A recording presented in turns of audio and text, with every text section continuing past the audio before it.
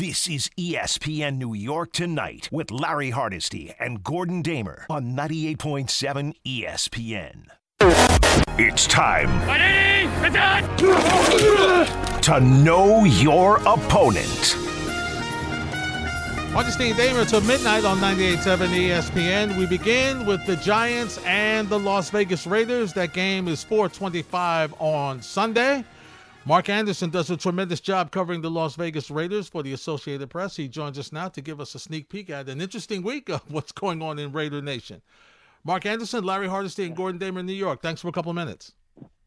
Yeah, thanks for having me on. Appreciate it. Yeah, kind of interesting week for sure.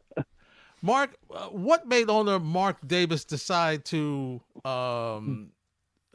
clean house? Was it the 30-12 loss to Chicago, or was it the Detroit Monday night loss, or was it a combination of everything? I think there were a lot of things that went into it. Being embarrassed on national TV, anyone who watched that game knows that the final score isn't indicative of how one-sided that game really was. Mark Davis also talked to a bunch of veteran players, getting their input. And I think he just came to the conclusion that there was no real plan in how to move forward, no real urgency, and that he had to make a move. And I'm not saying that Josh McDaniels lost the locker room, but I also didn't think he won the locker room either. So I just don't know that they really believed in what his plan was anymore. And I was in the locker room today, and it was a different vibe, that's for sure, much more relaxed. Mark, just in terms of the owner, I don't know what your dealings have been with him, but does he have a clue? Because it just seems like the Raiders right now are kind of a hapless situation between hiring McDaniels and then firing him a year and a half into year two. This after the Gruden situation, it just seems like the entire organization is a mess. Does Mark Davis does he have a real good finger on the pulse of how to get out of this? I don't know that he does, and he actually admitted that it's on him. He said he takes full responsibility, and he said that the record, he cannot deny the record over the years since he's been the owner, and it's not a good record. It's a pretty poor history. So it's funny because he owns the WNBA team, and it seems like he's made every right move for that organization. But with the NFL team, he hasn't made good choices. I mean, Josh McDaniels had such a disastrous tenure in Denver, so it shouldn't have been a big surprise that he had a bad one in Las Vegas. And then before that, John Gruden, if you remember how it ended in Tampa Bay after he won with Tony Dungy's players, once he started getting his own players, they regressed. So, that brings up the question: can he make the right choice now to replace Josh McDaniels? And that's something everyone is wondering. And I don't know that he can. Maybe he will. Maybe he'll get Jim Harbaugh to come back to the NFL, and it'd be hard to argue with that kind of choice if he can get him. But who knows? He's got to prove he can do it. Is he, Mark Harbaugh, one of the numbers of people on that head coaching list? And who's going to make the decision about a GM? It's I don't know. I don't know if they've. Harbaugh's out there has been speculated about. I don't know for sure that that's someone the Raiders are generally looking at, but he might decide to hire the GM first and then the head coach to help the GM or the GM have input in the hiring of the head coach. I don't really know how he's going to do it. He may just fall in love with the head coach, which is what he did with Gruden, which is what he did with McDaniels, and went and hire him anyway. So we'll see. It would surprise me no matter what order it goes in. Mark, one more about the coaching situation. What's I know that Brady there's been talk about an ownership stake there. How close is he with Mark Davis, and do you think that that's somebody that Davis is going to be relying on when he makes his next decision? I think they're pretty close because Brady also bought a minority stake of the Las Vegas Aces because of Mark Davis. And then he has it's not official yet with the Raiders getting a minority stake. Apparently there's a lot of owners concerned that Davis cut him too good a deal, and they want to make sure that that's done properly. So that's the holdup on that. So I think they're pretty close. But Brady has said that he wouldn't be a hands-on owner. He wouldn't have anything to do with decision making, anything like that. I think it'd be more of a role where he's more of a figurehead. He gets the benefits of being an investor, but he shows up on Sundays for game and gets introduced and that sort of stuff, or showing on the big screen. But as far as having a role in hiring and firing people, I don't see that happening. Mark Anderson covers the Las Vegas Raiders for the Associated Press. This is our Know Your Opponent segment, as the Raiders will face the Giants this Sunday here. Hardesty and Damer on 98.7 ESPN. Mark, Antonio Pierce has been linebackers coach now for just under 2 years. What have you seen from him that will help him as the interim right now? I think what they want to see is someone who brings energy to the room. And if you've been around Antonio Pierce for any length of time, he does that. And he said himself he's not going to be calling plays. He's going to really have anything to do with the offense because it's not his side of the ball. And I don't think he's really going to have anything to do with making the calls on the defensive side. That's Patrick Graham's job. And the defense has actually been fairly decent under Graham. They've kept the offense in a number of games. It's just the offense hasn't been able to score anything. So I think it's going to be, he just wants to provide a boost of energy and let the coordinators really be the ones who kind of run the team. But I think one of the things Josh McDaniels didn't have is he didn't really have that lack of urgency, he didn't have that energy, and you could feel. And yesterday when Antonio Pierce came into the media room for the press conference, he was just boiling over with energy, and the players today said the same thing, that they got the same energy from them when they had their first meeting. Is the plan now to go with O'Connell the rest of the way at quarterback? It is for now. I think ideally that's what they would like to do. But if 3 weeks from down the road he's got 15 interceptions and 3 touchdowns, and they may have to say, well, let's go back to Jimmy G again. But I think ideally they really want to go with like O'Connell. They want to find out if he is their quarterback of the future, or if they have to go to the draft next year and look for that player. It's clear that Jimmy G is just doesn't have it anymore. Brian Hoyer really probably should retire. He hasn't won a game in 7 years, and losing at Chicago to a Division II quarterback is just really bad. So if O'Connell can be at least halfway decent, I think they would take that. Obviously, they want him to be more than halfway decent, but halfway decent would be an improvement what they've had so far. Now, what's the challenge for him this Sunday, Mark? I mean, he's going to face a Giants defense with Wink Martindale that loves to blitz, and that's pick that causes confusion for young quarterbacks. So, what have you seen from him? Can he handle this what he's about to face? Well, his one start he didn't. He had one start against the Chargers. Khalil Mack had 6 sacks by himself in that game. And O'Connell had an interception, 2 fumbles that were lost. So his one start, and that was in week 4, his one start was did not go over well at all. Maybe that experience will benefit him, though. He'll know better how to handle the situation now that he's probably his full-time starting quarterback. But that Giants defense, I mean, you've seen it up close yourselves. I mean, that's going to be quite a problem for him. And at Detroit, the Raiders gave up 6 sacks. So the offensive line has got a big problem in his hands. So my guess is that you'll see a lot of pretty quick passes to try to hold the defense off and try to get him into the game. So, and then you got to hope maybe Josh Jacobs can finally break out of his rut.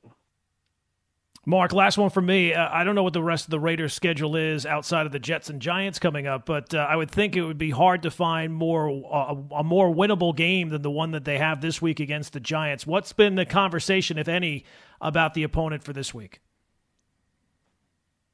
There hasn't been much of a conversation. I'm sure in the room itself that's all their focus is on right now. But from the media standpoint, obviously it's been the most of the questions have been about the coaching change and all that, but the Raiders have shown that they can lose games that they are expected to win or expected to compete well in, and the Chicago game being a prime example. They went to that. Chicago is a favorite, and we're never really in it. So if you tell me right now the Giants come here and win, I don't think anyone would be shocked by that. And it's only 1.5 point favorite anyway. I mean, it's a game that can go either way. You're talking about two offenses that are really struggling to score, and it could be a 7-6 game at the end. It's sort of like the Jets and Giants game last weekend, 13-10. It could be that kind of game. I wouldn't be a bit surprised if it's that low scoring game where both teams are just really struggling to get down the field. God, Mark, I hope you're more entertained than that game. I saw the end of that game. It wasn't very pretty. Mark Anderson, continue great work covering the Raiders for the Associated Press. We'll talk to you down the line. Thanks for a couple minutes. Sounds good. Thanks for having me on. Appreciate it. Thanks, Mark. When we return, we'll check out what's going on with the Los Angeles Chargers as we do part 2 of Know Your Opponent. That's next on 98.7 ESPN. This is ESPN New York Tonight with Larry Hardesty and Gordon Damer on 98.7 ESPN. It's time to know your opponent. Now we turn our attention to the Sunday night battle between the Jets, Monday night battle rather, between the Jets and the Los Angeles Chargers. Joe Reedy covers the LA Chargers for the Associated Press, and he joins us now on 98.7 ESPN. Joe, Larry Hardesty, and Gordon Damer, how are you this evening? Doing good. How you guys doing? We're doing all right, Joe. Joe, I'm going to start with the head coach. Now, from the outside, we always seem to find something to second-guess Brandon Staley about, whether he's held the team back, some of the moves he's made, whatnot. You see him every day. Are we being unfair? Is he a little better than what we're giving him credit for? Yeah, I mean, his record is a little bit over 500 right now, and it's certainly been a roller coaster. If you base him, on the defense only, he came in as a defensive guy, and the teams rank low in the league. It hasn't gone as well as expected in that area. I think the offense, has been inconsistent due to some injuries and due to lack of a running game. But I think any time a coach blows a 27-point lead in the first half, especially in the era of social media and with as highly regarded as Justin Herbert is, the second guessing is going to happen a lot. And this team, he's struggled against Kansas City, and it just seems like in big games sometimes that they don't come through. At 3-4, Joe, how hot is the hot seat for Staley? It's lukewarm. I think getting warmer by the day. This team doesn't like to make mid-season moves. Probably more late season, but I also think too this team has been team roller coaster. 2 close losses to begin the season, 2 close wins to even the record, followed by 2 bad losses on national TV, and then they dominated in most aspects Chicago, but I think the second half struggles on offense have turned up a little bit, and it's a tough second half schedule. And when the standard is to get back to the playoffs, but also was supposed to be to contend for the division, and they're nowhere close to contending for the division right now, the pressures are ramping up. I think not only on Brandon Staley, but General Manager Tom Telesco. Joe, you mentioned the Chicago game. I mean, Chargers scored on their first 5 possessions over Chicago, so that's about as good as it gets. So we understand Chicago's got some adjustments that they need to make defensively. But you alluded to the inconsistencies. What is missing? This is, when we look at Justin Herbert, we see great talent. You've got really good receivers. You mentioned the running game. What is missing from this Chargers offense to make it more consistent? I think lack of a consistent running game. It played very well against Miami in week 1. Austin Eckler was healthy, and then Eckler missed the next 3 games with an ankle injury. But there really hasn't been – there's been the lack of a second established running back. I think there's been some injuries, and also the offensive line hasn't played as well as maybe it did the past couple years, which has been a little bit of a factor too. I think also this offense is missing Mike Williams, very valuable second receiver, and could get the big catches on intermediate and deep routes, and that hasn't not having him the rest of the season. You're kind of looking for that second receiver to step up. Joshua Palmer's done it at times, but is battling a knee injury. First-round pick Quentin Johnson is learning to adjust to the NFL a little bit. He had a good game last week, but that was the first good one he had. So, and I also think with the new offensive coordinator and Kellen Moore, it's kind of still working through some things. Joe, the Chargers still have the Lions on the schedule, the Ravens, the Bills, the Chiefs. Is this game against the Jets on Monday night almost a must-win for them? Yeah, it's a gotta have it, because you lose this one. If you lose to Detroit, you're 3-6 after 9 games. That's a real difficult road to even contend for a wild card. And let's face it, it is a very jam-packed AFC right now in terms of the wild card spots, and getting at 3-6. Especially at the middle of the year, I don't know if the rest of the conference comes back to the pack. I kind of doubt it at the moment.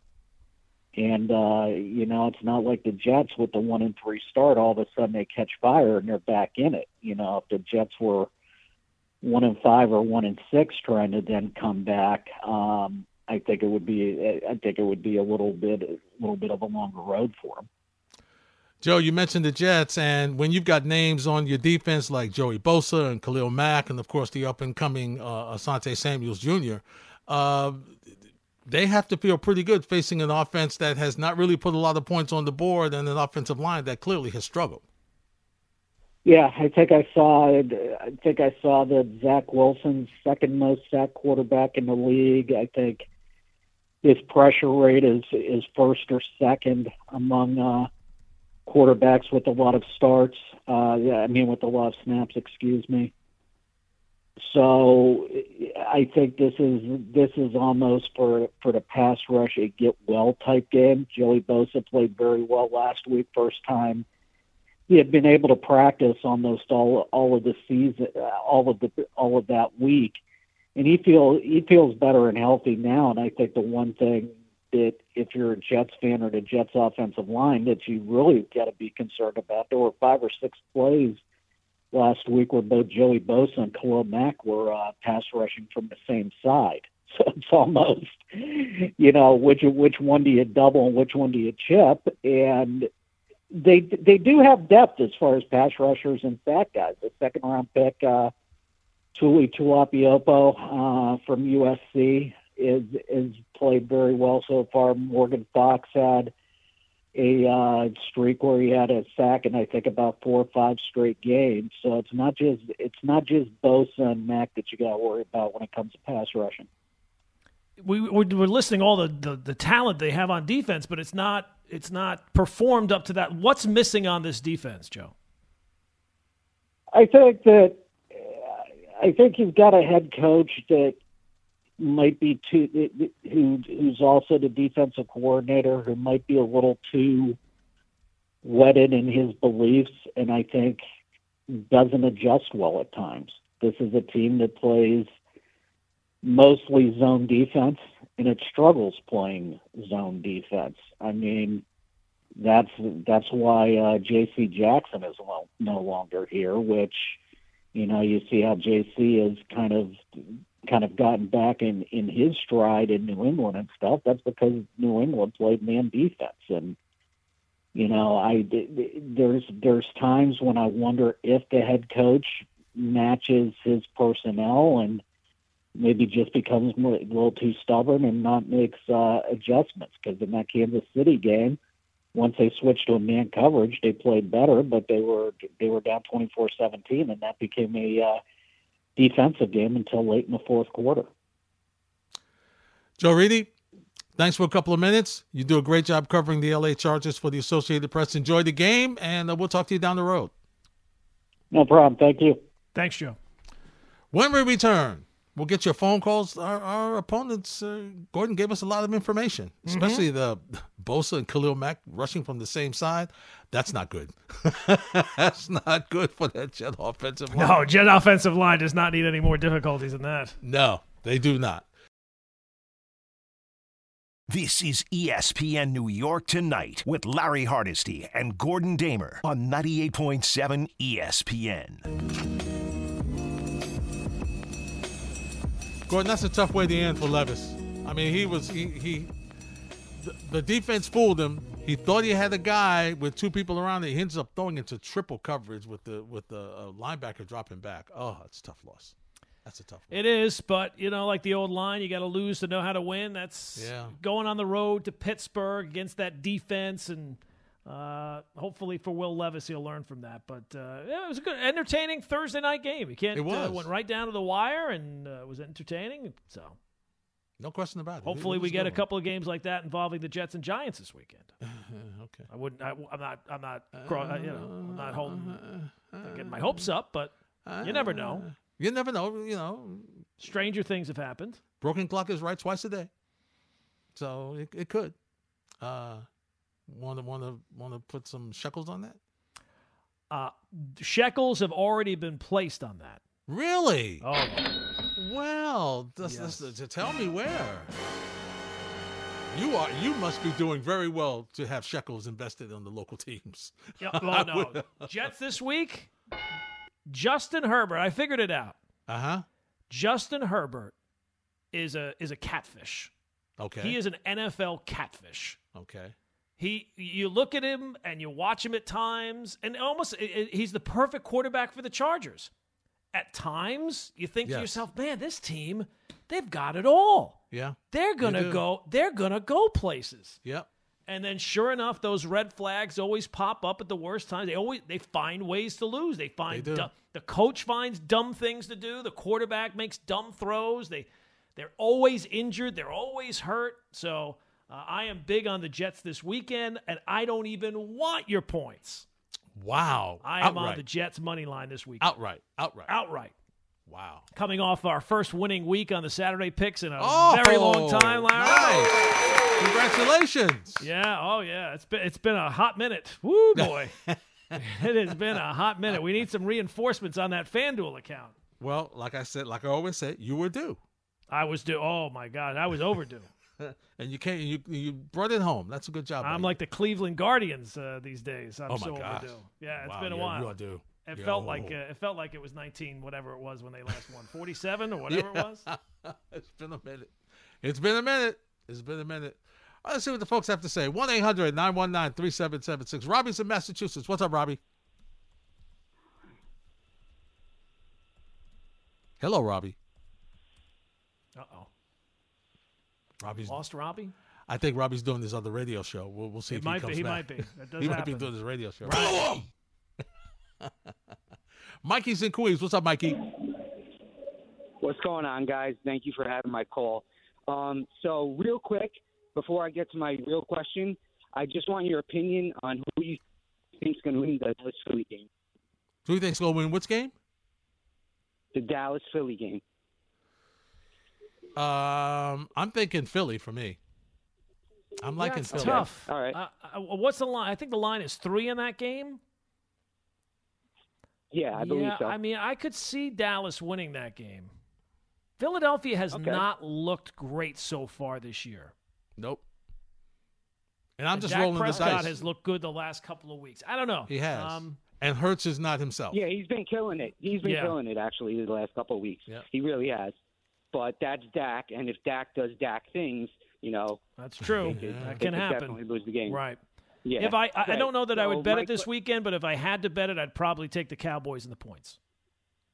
Okay. All right. Thank you for answering that. Now, my main question is, okay, if the Yankees get Juan Soto and the Mets get Ohtani, who do you think is going to be the better team and have the better record? And in a year when Ohtani's pitching. All right, Mikey, thanks for the phone call. Well, if that's the case, then Gordon, I'm going to go with Ohtani because I've got him in two different positions, slight edge over Soto. Well, here's the thing. It almost doesn't matter because they're both great. They're both great at what they do. But the big thing, like the Yankees are the perfect example this year, the big things really don't matter. It's about doing the little things right, finding value at undervalued prices, putting a team together. The Texas Rangers, perfect example. What was their big move in the offseason? They went out and got Jacob deGrom and lost them almost immediately. But they had enough depth and other pieces, and they did a good enough job putting their team together top to bottom. Baseball, more than any other sport, you got to have a full team. So it's almost impossible for me to say because the Yankees had two great stars this year. They had Judge when he played. He was at an MVP type of level, didn't play enough to be in the real running there. And you had Garrett Cole, who's almost certainly going to be the Cy Young. So Soto could come in and be Juan Soto and be fantastic. I don't know necessarily that will tell me how the Yankees are going to go if they don't improve the other areas of the team. But suffice to say, they would be markedly better than they were last year. And now some of the folks who you had to play, you can now put on your bench, so that makes your bench a little deeper. Yeah, but I mean, okay, let's say they get Juan Soto. Yep. They put him in left field. He's batting third or second in front of Judge or however they want to do it. That's great. Who's playing third base? Who's the catcher? What's happening at second base? What's the rest of the rotation? Who's in center field? Is Rizzo back? I mean, there's so many questions that one thing doesn't. And the big things, there was a time where Brian Cashman didn't do the big things necessarily that great, but the little things he did really well. And those little things were kind of really important to getting a winning team. Right now, after this year, they did the big things. Cole was great. Judge was great. Everything else was a disaster. Yeah. So I think that's really where the rubber hits the road. I think they have to do a much better job of completing and putting together a full team. Yeah. Well, so the Mets have a similar situation, Gordon. I mean, they do. If Ohtani comes in now, when the caller said, as Mikey said, as a pitcher, that's what gives me an edge because now I got him in two different spots, so I can help my starting rotation. Boy, that needs some added depth to it, and I've got an added bat in the lineup. But yeah, I'm still looking for what's my third base situation? I think I have my catcher in Alvarez. Okay, I think I do there. If everything goes well, I have my first baseman for a little bit of time. Okay, well, at least Alonso, 1 more year. Yeah. At least I know I have my shortstop. What am I doing? I mean, I think I'm bringing up the kid to play second. So I guess I'm putting, McNeil in the outfield somewhere. I mean, so. Yeah, a lot of questions there, too. There's a lot of questions everywhere. Every team's got a lot of questions. It feels like with the Yankees, though, they have a lot more dead weight. Yeah. They have a lot more dead weight that they just have to kind of cut. And some of them they can't really cut loose. Yeah. They just have below average players. You have to have at least average people everywhere and hopefully above average people everywhere. And you got some age. That value. And you got some age there. See, that's Absolutely. the other issue too. You got, you don't know what you're getting out of your first baseman. Is Rizzo going to be back? Is he not going to be back? If he comes back, what condition is he going to be in? Or you have to start thinking about maybe platooning him with DJ. Is that a scenario that you want to do? What am I getting out of Stanton next year? I mean, I don't know. Who knows? Who knows? He's working somewhere right now, though, Gordon. Oh, he's stretching. He's sure working. He's getting flexible. He's doing that. He's doing that. The downward dog they do, Larry. he's doing crow. He's getting really. He's doing the one that they Warrior 2, Warrior 3, all the different positions. He's getting in there. Kickboxing with LaGreca. He's doing everything. He's deep, knee deep in it. Knee deep. Knee deep. Buddha's in the Bronx. What's up, Buddha? Hey, what's going on, guys? Gordon, this is the first time, a lot of times I heard you bet the Jets where I don't really feel like you're being a wise guy. I feel like it's legit. Oh, he's putting his money down, Buddha. He doesn't play with money.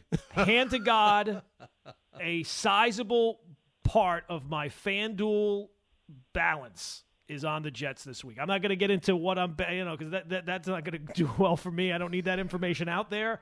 I will just say this is, in terms of units, this is more than 5 units. Whoa. Yeah, no, I believe you, and I agree with you. Like I said to you yesterday, I'd be very disappointed if the Jets lose this game. The Chargers, to me, are a soft team. Mm-hmm. And that's coming from the coach, and it permeates to the quarterback, and then it permeates to the other players on the field. Finger pointing and the stuff that those guys were saying about the coach. And whenever you hear that stuff, that's never a good sign in any football team. But like when you were talking about the quarterbacks and Will Levis, and how quarterback evaluation is not a perfect science. I would implore you guys just one more time. I know I spoke to you about this guy a lot of times. Washington is playing USC, and I'm not trying to disparage Caleb Williams at all. He's a very dynamic player. He's a great player in his own right. But the best throw of the football that I've seen in college in many years is that kid Michael Penix Jr.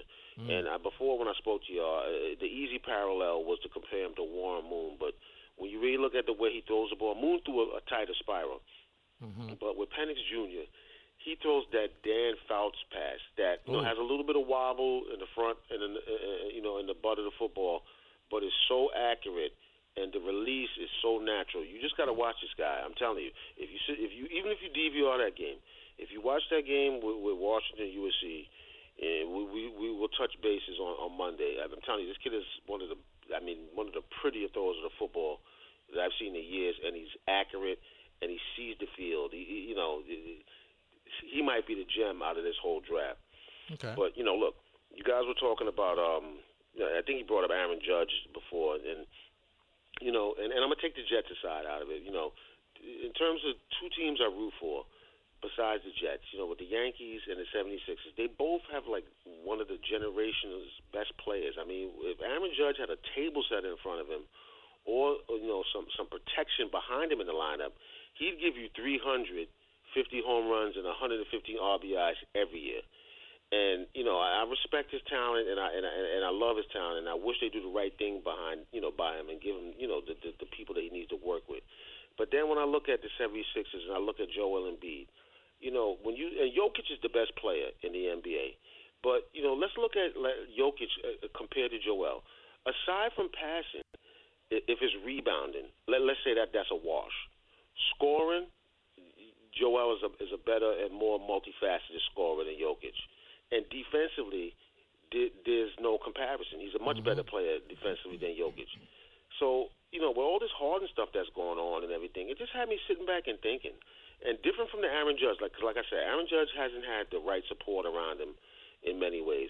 But in the NBA, we all know MVPs that we watched through years.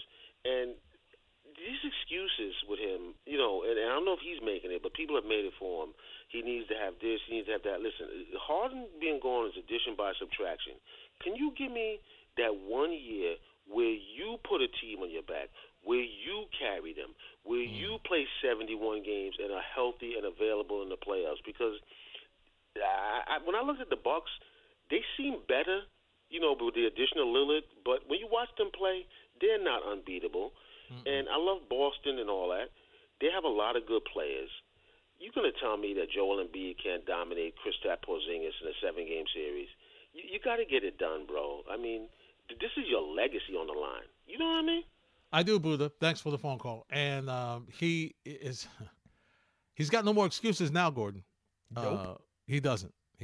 And Tyrese Maxey is now. It's early. Yeah. Gordon, but he looks like he is so happy that Harden's out of the way. Oh, my God. And Sixer fans should be ecstatic that he's out of there and now Maxey's in there. Oh, Maxey looks – he's just – you're really seeing his talent blossom a lot. Once again, it is early, but he's really getting his talent blossoming. I mean, they're a better team. And as you mentioned earlier about James Harden, I couldn't believe it. I couldn't believe James Harden's like, Sixers didn't want me.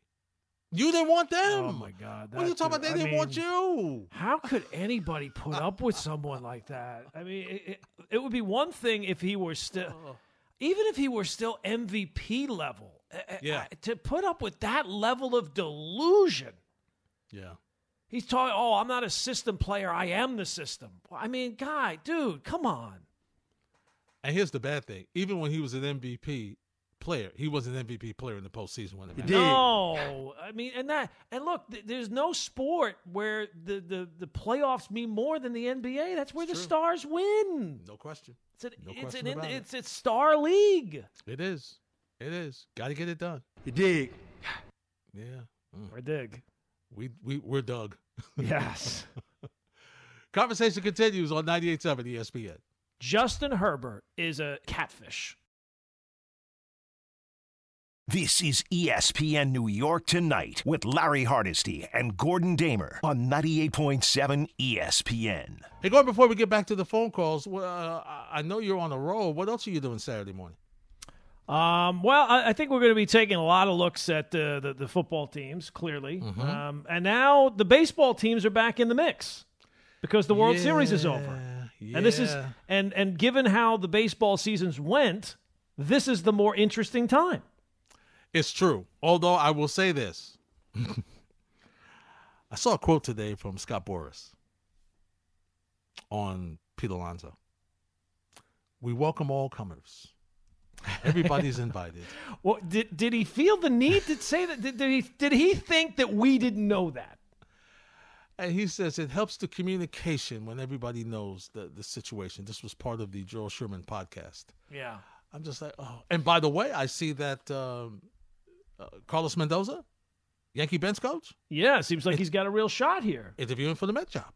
Yeah, Andy Martino's reporting is that they're very high on him. Yeah. And, of course, Craig, the leader in the clubhouse, Craig Counsell. Yes. Decided to drop by today and have a little chit-chat. Right. You would still have to think that he is the... I would think so. It's him in the field. It's him in the field. He's the leader in the clubhouse right now, I would say. So some baseball on that's good. And clearly on Saturday, the major focus will be... TikTok. No. Oh, I'm sorry. How the Knicks perform in their first game in the in-season tournament. Bing bong! Against Milwaukee. Dame Lillard. Giannis. Both of them combined for 34 points in the last game. And when you look at that, you're like, you know what's funny? And I'll get to calls in a second. You watch the highlights of that game, and you know the first thing I said to myself? If they only had Drew Holiday. Yeah. Then you'd be cooking.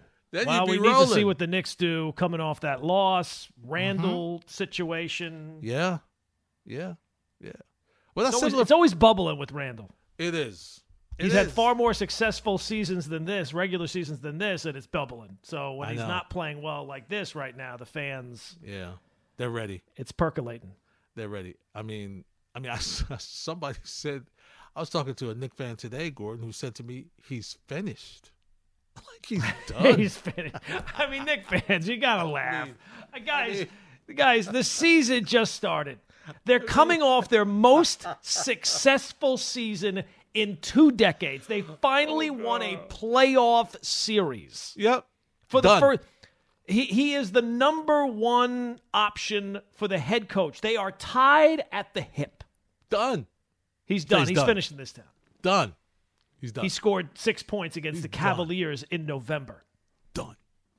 He told me he was done. I mean, come on. Knicks fans have got to come back down. I'm willing, and I understand the disappointment. I get it. And of course. I get it. Sure. I get it.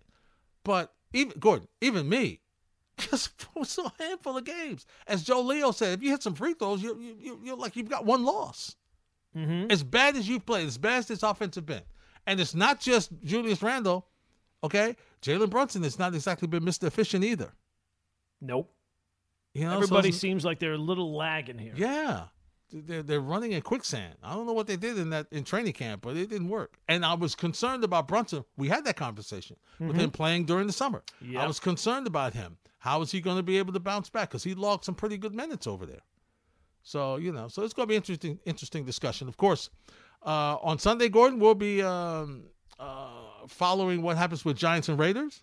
Yep. We'll be previewing Knicks. We'll be reviewing, much like you, the Knicks and also the Nets, and we'll be previewing what's going on with the New York Football Jets. So we both have some interesting things going on this week. Oh, by the way, I've been doing this run through horror movies. Have you now? I got this list of science horror movies, the scariest movies based on science. Like they hook people up to like an EKG while they're watching the movie to measure their heart rate to see which ones affected their heart the most. So there's this list out there of the top 20 of all time. There was one on the list that I watched this week. Larry, I don't even think it's close. This was the worst movie I have ever seen in my life. Holy crap. In my life, Larry. You and I could go out tomorrow with a camcorder and film a better movie than this. Okay, what's the name of it? I'm going to save that for Saturday. Okay. But I'll just tell you, this was, when I describe what happened in this movie, it was worse than The Irishman. Whatever your worst, bring your worst movie on Saturday. This movie blows it up. In terms of the worst movies, this is Godfather 1 and 2 combined. Wow. And it was ranked like 5th on this list. Wow. I've seen children's programming that was scarier than this movie. There's been episodes of Peppa Pig that have scared me more than this movie did. I fell asleep to tell you to show you how stupid I am. I had to rent it, right? Okay. So I rented it the first night, fell asleep. Fell asleep watching it. So you only have the rentals for 2 nights. Okay. Second night, I start watching it again. I also I feel myself start to fall asleep. I nod off. I said, oh, wait a second. I got to get this. I got to watch the movie before the thing. It clipped. It got me.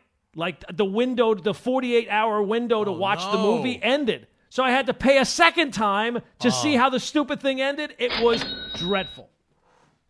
They got me twice, Larry. So you're a little biased is what you're saying. No, it was, I had to see how this ended. It was that bad. And trust me, the ending was the dumbest. As bad as it was up until that point, the ending was even worse. Gordon, there was a movie, and I can't think of the name of it. I've been trying. There was a movie and it used to be on, it used to be on HBO, I mean, routinely. And it was, I can't think of the name of it, but it was this person that had these heads on a shelf. Okay. And what they did was they took one of the heads off the shelf and they took their head off. And they walked around with no head and the other head off the shelf in their hands. And they started walking around. That was does not sound familiar. It was one. I'll get the name of it for you. I have to get the name of it for you. It was. I looked at. I was like. Okay. This was on the list of the scariest movies of all time. If they ever go about the scientific findings of the worst movies of all time, this would be by far number 1 going away. It's funny you mentioned that. This is a reminder to Joe and Harvey and Chantel and Julian. Start thinking about the March Madness stuff that we have to do. Now's a good time to start thinking about it. This would be a good time to start thinking of ideas. You mentioned that. That's a good time to start thinking about what we're going to do there. Absolutely. It's going to be interesting. It's going to be interesting.